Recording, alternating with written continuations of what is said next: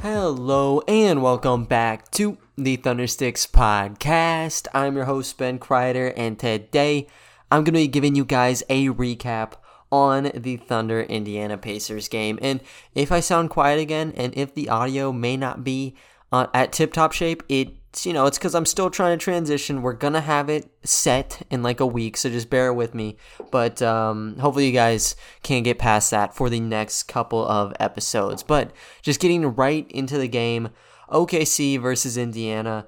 This is one where, just like the last game, the expectations are kind of uncertain because you don't have Trey Mann, you don't have Josh Giddey. Grant Gibbs was not coaching in this game, and Cameron Woods, who had his first professional head coaching gig, and the last one comes back for his second, and they're playing up against the Indiana Pacers. And the one good thing that came from this, whenever you're looking at who was in, who was out on these teams, Indiana, they were not playing Goga Bitadze, who, even though I don't see him as like an elite guy, maybe in a summer league situation, he'd probably be posting like double-doubles all over the place, but just a big man. It's good that he's out. The big dude that I saw being out of this game was Oshae Brissett, because Oshae dominated Moses Brown at the G League level. And their one game, I think both of them scored really high, like 22 plus for both of them. But even at the NBA ranks, when we're talking the Pacers, tallying their franchise high on the Thunder, Oshae Brissett was shutting down Moses Brown. He had a lot of people concentrated on the paint. And even though he's 6'7", he can play a lot taller than what it reads on that scorecard. And then also just his offensive game. I mean, he has a really good three-point shot. And you don't really see that all that often from the center position. Like, obviously, it's kind of growing more, but he's kind of that ideal small ball five, especially in a game such as this one. So that was good to see him out, but you do have to keep in mind, I mean, the Pacers still had a decent bit of talent, and one of them was Isaiah Jackson.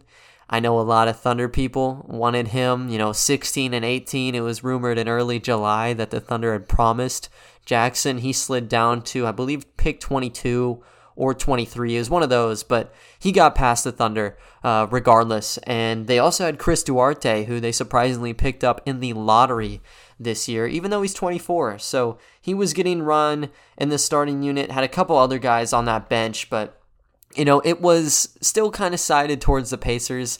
I'd say, it was a bit better, though, with, the departure of Oshae Brissett. But anyways, when you started this game out, Indiana, they got right to it. Isaiah Jackson went right inside, had a putback, as well as just a straight-up jam.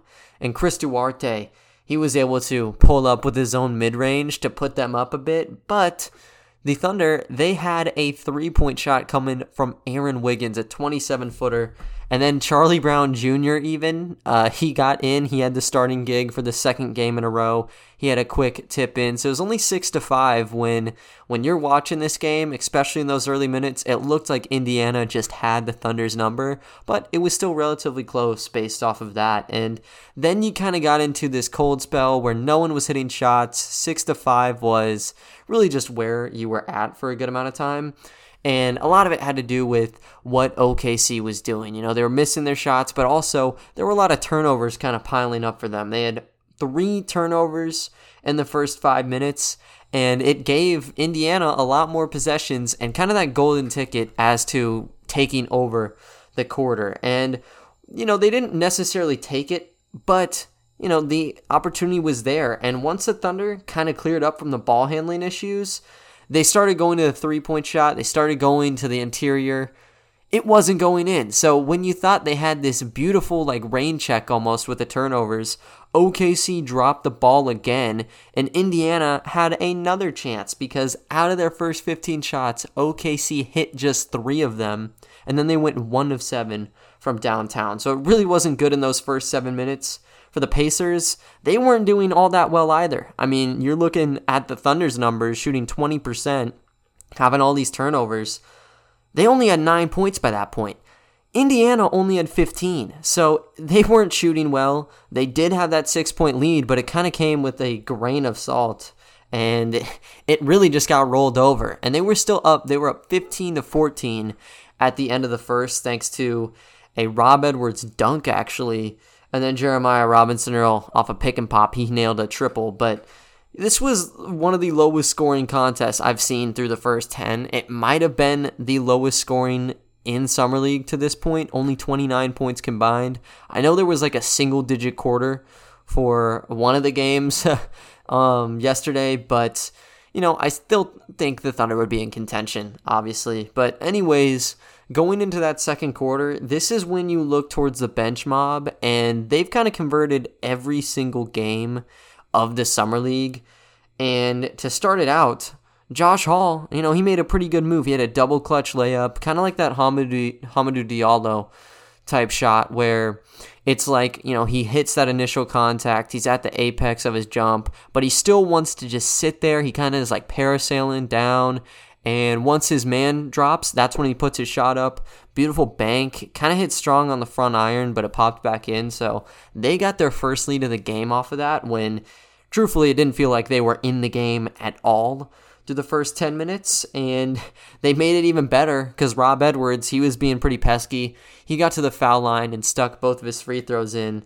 So they got the lead, not once but twice, because there was a bit of a lead change in there, but they were looking good, and they were able to kind of clamp down on their lead. It got up to 2, and it just settled there. And they were kind of right, they were right where they needed to be.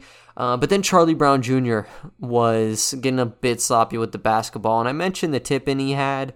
That was about all we saw from him in the first. And in the second, a lot of those turnovers came back. But it really centralized through Charlie Brown Jr. and kind of what he was doing. So he had just a traditional mid-play turnover. That's fine with me. You can get a pass there. There was an easy layup on one end for the Pacers. Charlie Brown Jr. is looking to inbound it. And it wasn't like a Kevin Love type of throw-in where he just drops it and walks away. He tried lodging a pass in, but it was deflected. Easiest 2 points of, I think, Skike's life. I think that's the guy who put in the layup. But yeah, it was just really easy for them to kind of get past that. And they got a 7-0 run off of it to take that lead back. And then OKC, they were trying to get that momentum back. They actually did. They had 5 consecutive points to tie it at 26. But then the Pacers got hot again. So they had that 7-0 streak. They actually doused that down with an 8-2 streak to get back up 6 points. And then the Thunder, they were kind of, in that territory where they were almost down double digits. And they kept trying to push it off. And, you had even Jalen LeCue coming in to help out. He kind of came in with 2 immediate buckets with him. We never saw him in the first 3 games, and I was a little surprised as to why. This guy did have kind of a big name these last couple years, but he got time in, got 2 really nice penetrations, and it looked like everything was good. They kept holding him off until literally the final play where Chris Duarte, he pulls up, he hits a 3, and Indiana goes up 43-32 at halftime. Indiana closed that one out on a 7-0 streak. So all these little mini runs of theirs just tallied up to put them really up in the driver's seat with those extra 10 points in the quarter alone. And OKC, they really didn't have one particular person they could fall back on as they did with maybe like a Rob Edwards or a Teo in some of these earlier games. When you check out where their points were coming from, point spread was nasty. You had 2 guys who had 6 points in this first half. That was as high as you were going to go individually, and that came from Rob Edwards, and it came from Jeremiah Robinson-Earl. And Rob Edwards was not shooting that well for the first half. Jeremiah Robinson-Earl was doing all right, but a lot of it actually came from the foul line with them because they just were not making shots in general. They shot 12 of 34 overall. That is 35.3%. And then when they wanted to go to 3, it was even worse. 11.1% of their shots were dropping. They went 2 of 17 from that zone.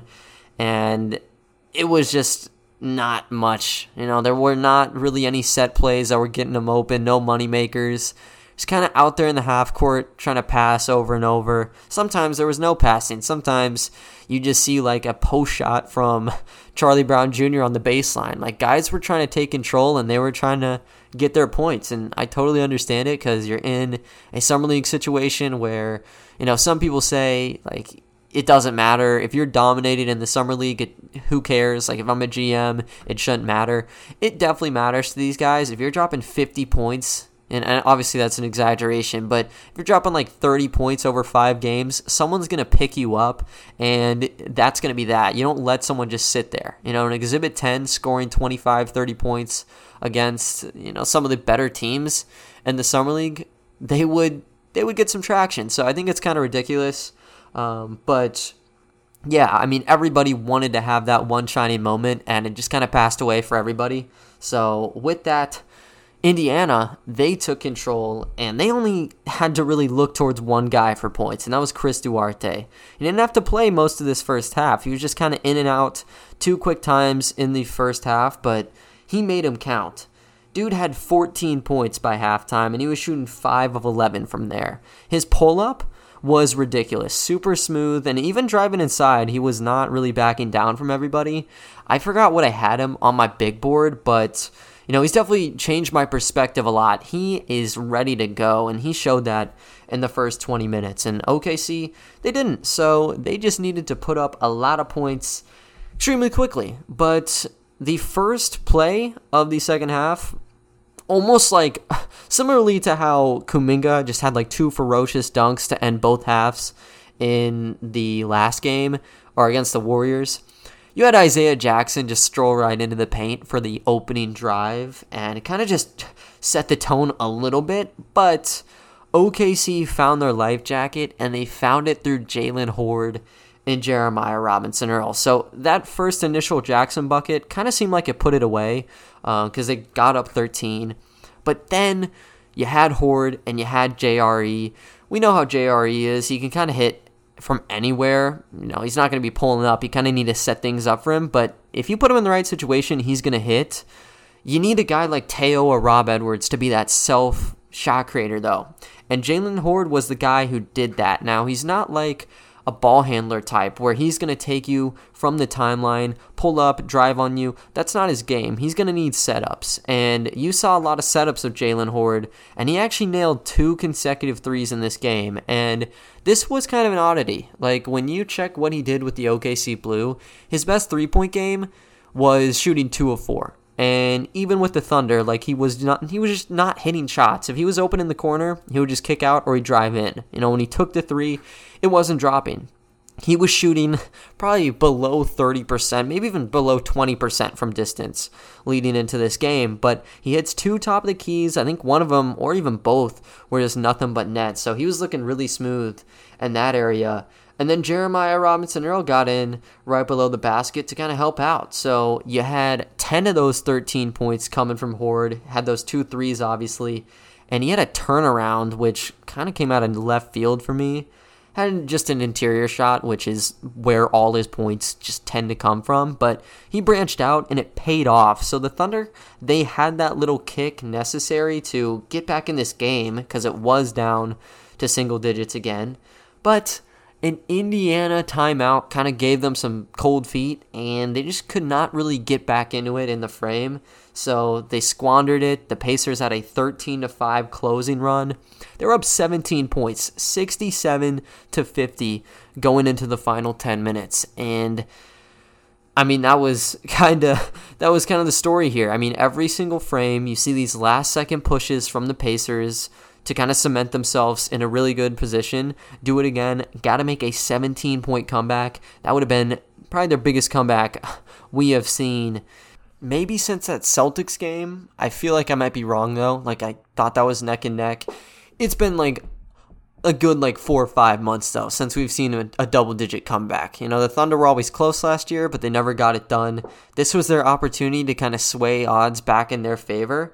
And, it just didn't go that way. Indiana immediately strolls out to a 20-point lead, snowballs to a 25-point lead, and then it's just garbage time. And instead of, putting all the starters in, trying to make that comeback, Head coach Cameron Woods actually elected to put in some of the lower usage guys, so the LeCues, Emmett Williams, who got his debut in the fourth quarter, which I thought was actually a pretty good gesture. Like, you kind of got to play everybody if they're on your summer league team. So he had a lot of the bench unit out, just trying to get them reps. I think Ryan Woolridge was in there too, so I was pretty excited to see that. But, they couldn't really get any sort of spark. They had some shots here and there, but just wasn't meant to be. And for the Pacers, they had their second unit out there, but just like the first unit for them, they were just lighting it up from really all areas. So you just see threes raining down, and the bench could not really adjust to that. So at its worst, kind of went into the 30s.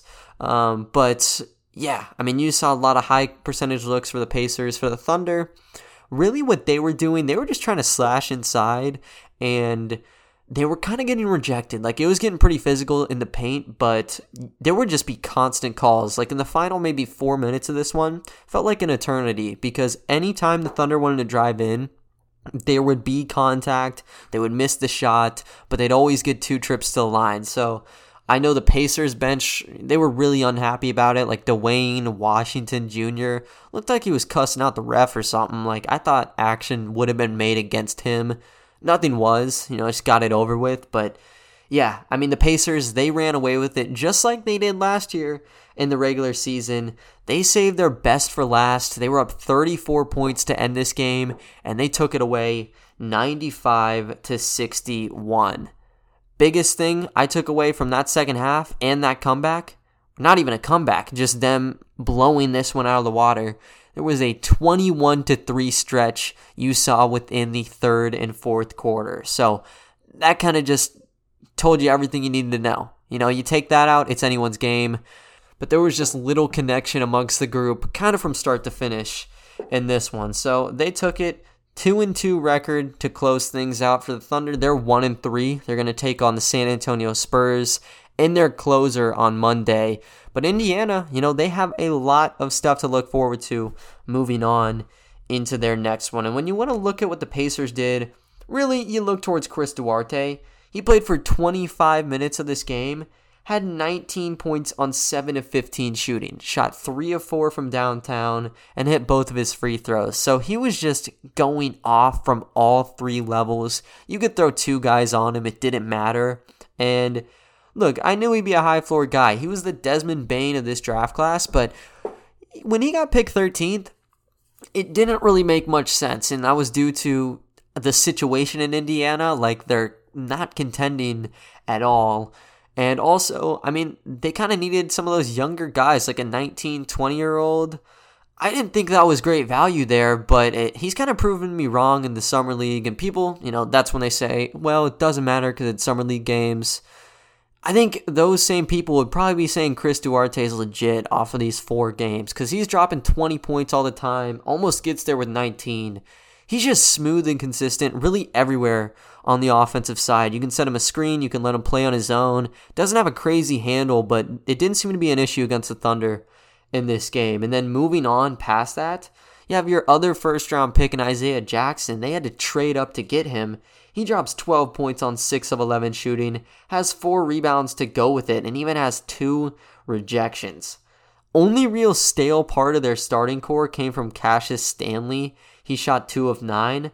But truthfully, it didn't matter at all. You had guys like Kiefer Sykes, who I know they were showing like a card during the game. This guy's played in like 6 or 7 different countries. He's kind of just that European journeyman. He comes over, has a 6 of 10 game, drops 14 points and has 4 assists in 24 minutes. And then even when you look towards that second unit, like I talked about, people that I really am not too familiar with, like Terry Taylor's going 4 of 6, Jordan Bones dropping 4 of 7. I think he's a former Volunteer. Might be wrong though, but just consistent people from 1 through 13, whoever they're playing, they all contributed to some capacity. And when you look at them as a collective, they shot 46% from the field and went 9 of 24 from distance. They didn't have to shoot a ton of threes because the inside game was pretty prevalent for them, but they could still stretch it out there, and I think that's really what kind of crossed up the Thunder. Top it all off, they went 10 of 10 from the foul line, so when you were getting physical with them, they were going to make you pay. To go with it, They ended up forcing 19 turnovers from the Thunder side. So, yet again, just like they never got comfortable in this game. And then when you want to look at what the Thunder did, it's all about just being comfortable. There was not one person here who, start to finish, was that guy. And one of the deals that kind of comes with like the Frank Jacksons and like kind of what we saw from Rob Edwards, I'd say it's a bit different with him because in the last game, I mean, he was hitting shots anytime he kind of wanted to. But in the instance of this team, the only real burst I saw from one person came from Jalen Horde with that, streak where he had 10 of 13 points hitting threes. That's not a consistent part of his game, and because of that, you got those 2 threes, but then he just wasn't out there anymore. He kind of got his plug pulled past that point, and even though he was still steady throughout, like he shot 7 of 9, had 16 points on the game, he wasn't able to contribute all the time. So those 10 points with that burst, that's lovely, but there was no one to kind of come by, support him, and keep that run going. So that's what I saw really here. That was the main deal with me, and it just tells you, it's very telling when you check the actual stats. They only made 21 shots, so Horde accounted for a third of those and he's really not been known to be the scorer on this group. And then from 3, I mean, technically, I think it was better than when they played the Pistons, when they went like for 11%. They shot 13.3% here, went 4 of 30. But, if you're taking 33 pointers, I'd probably go with the, below, just like I'll take the 11, if you're not shooting it 30 times. So they kept trying to press the issue. It just never worked out. And like I said, kind of with that fourth quarter especially, they got to the line a lot, and they had more free throws. They made more than the Pistons, or the Pacers. What am I talking about? Pacers hit 10 of 10. The Thunder went 15 of 23. So they had their opportunities to kind of cut that lead down, but just did not really capitalize. And then, they really were not working as a unit. You want to check out how they were doing with assists. They had 14 in this game, and it wasn't really spread out. You had 6 assists from Theo Maledon, and then it drops to guys dropping either 2 or 1. Jeremiah Robinson-Earl had 2, everyone else had 1, so it was pretty nasty when you check out that cut.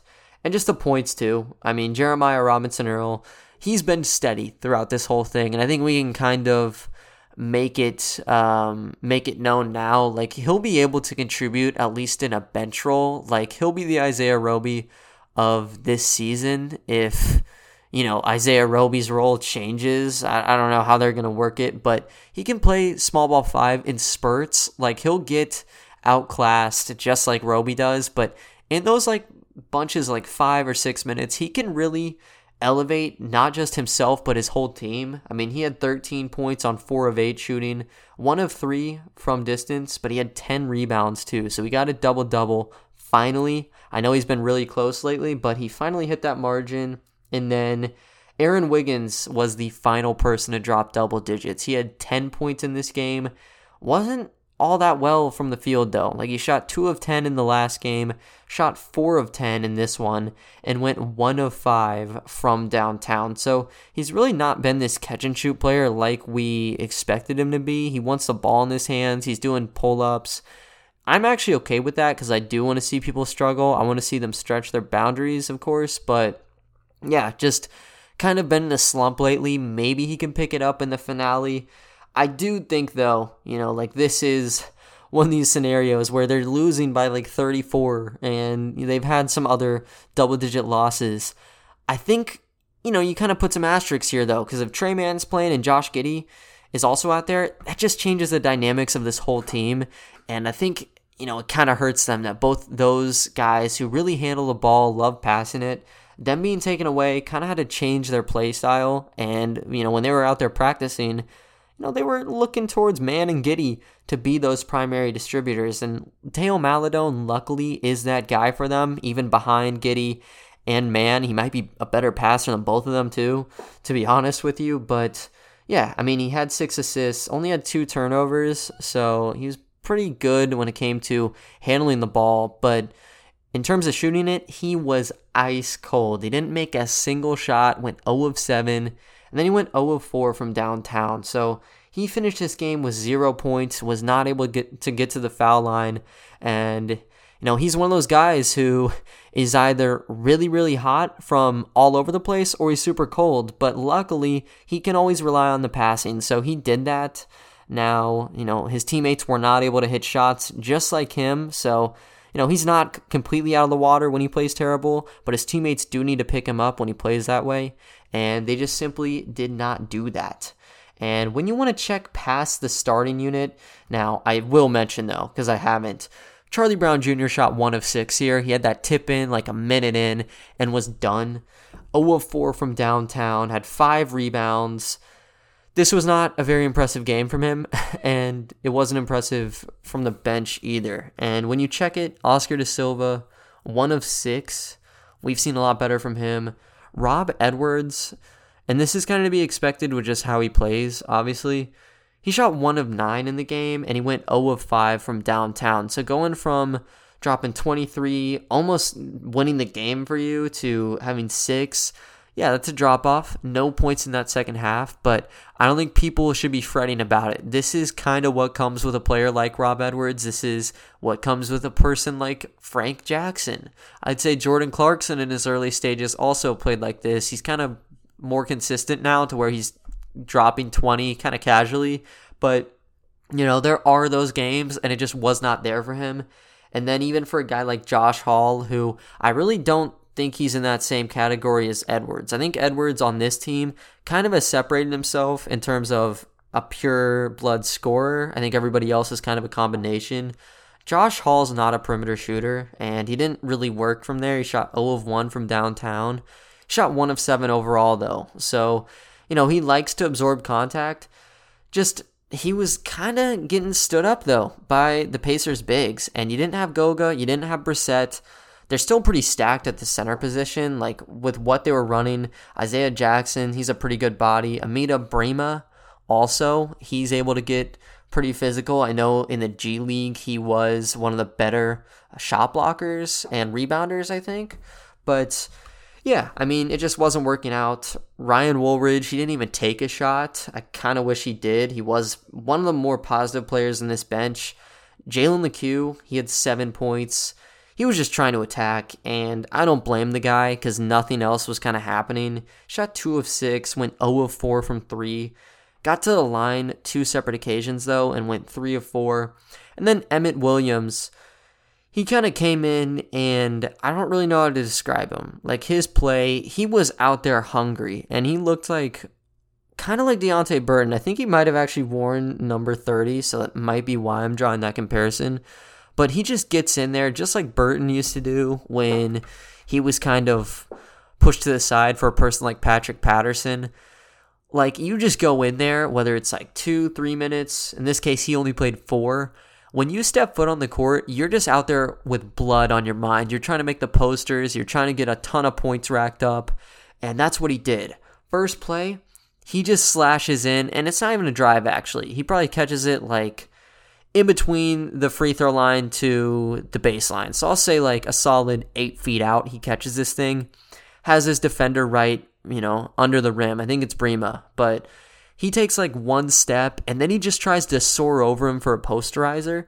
His frame is like Burton's. He's not this lean dude who can sky up. And Burton can. Emmett Williams does not have the vertical, so he gets up there, and it's almost like those trampoline dunks where someone jumps on it, and then they just don't make the rim, right? He did not get the proper elevation, and he just got smacked at the rim. They called a foul. He hit one of the free throws, but he was just out there trying to put up points. And like I said, I understand. I think it's one of those situations, especially in the Summer League or the G League, really. You are kind of on really thin ice, and for every tiny rep you get, you need to, go a mile with it. And he tried doing it, so, I think it was a little bit too far in terms of what he can at least do. But, I'm not all that against him trying it. I never really watched him play, so at least I was able to kind of scout him for all those 4 minutes.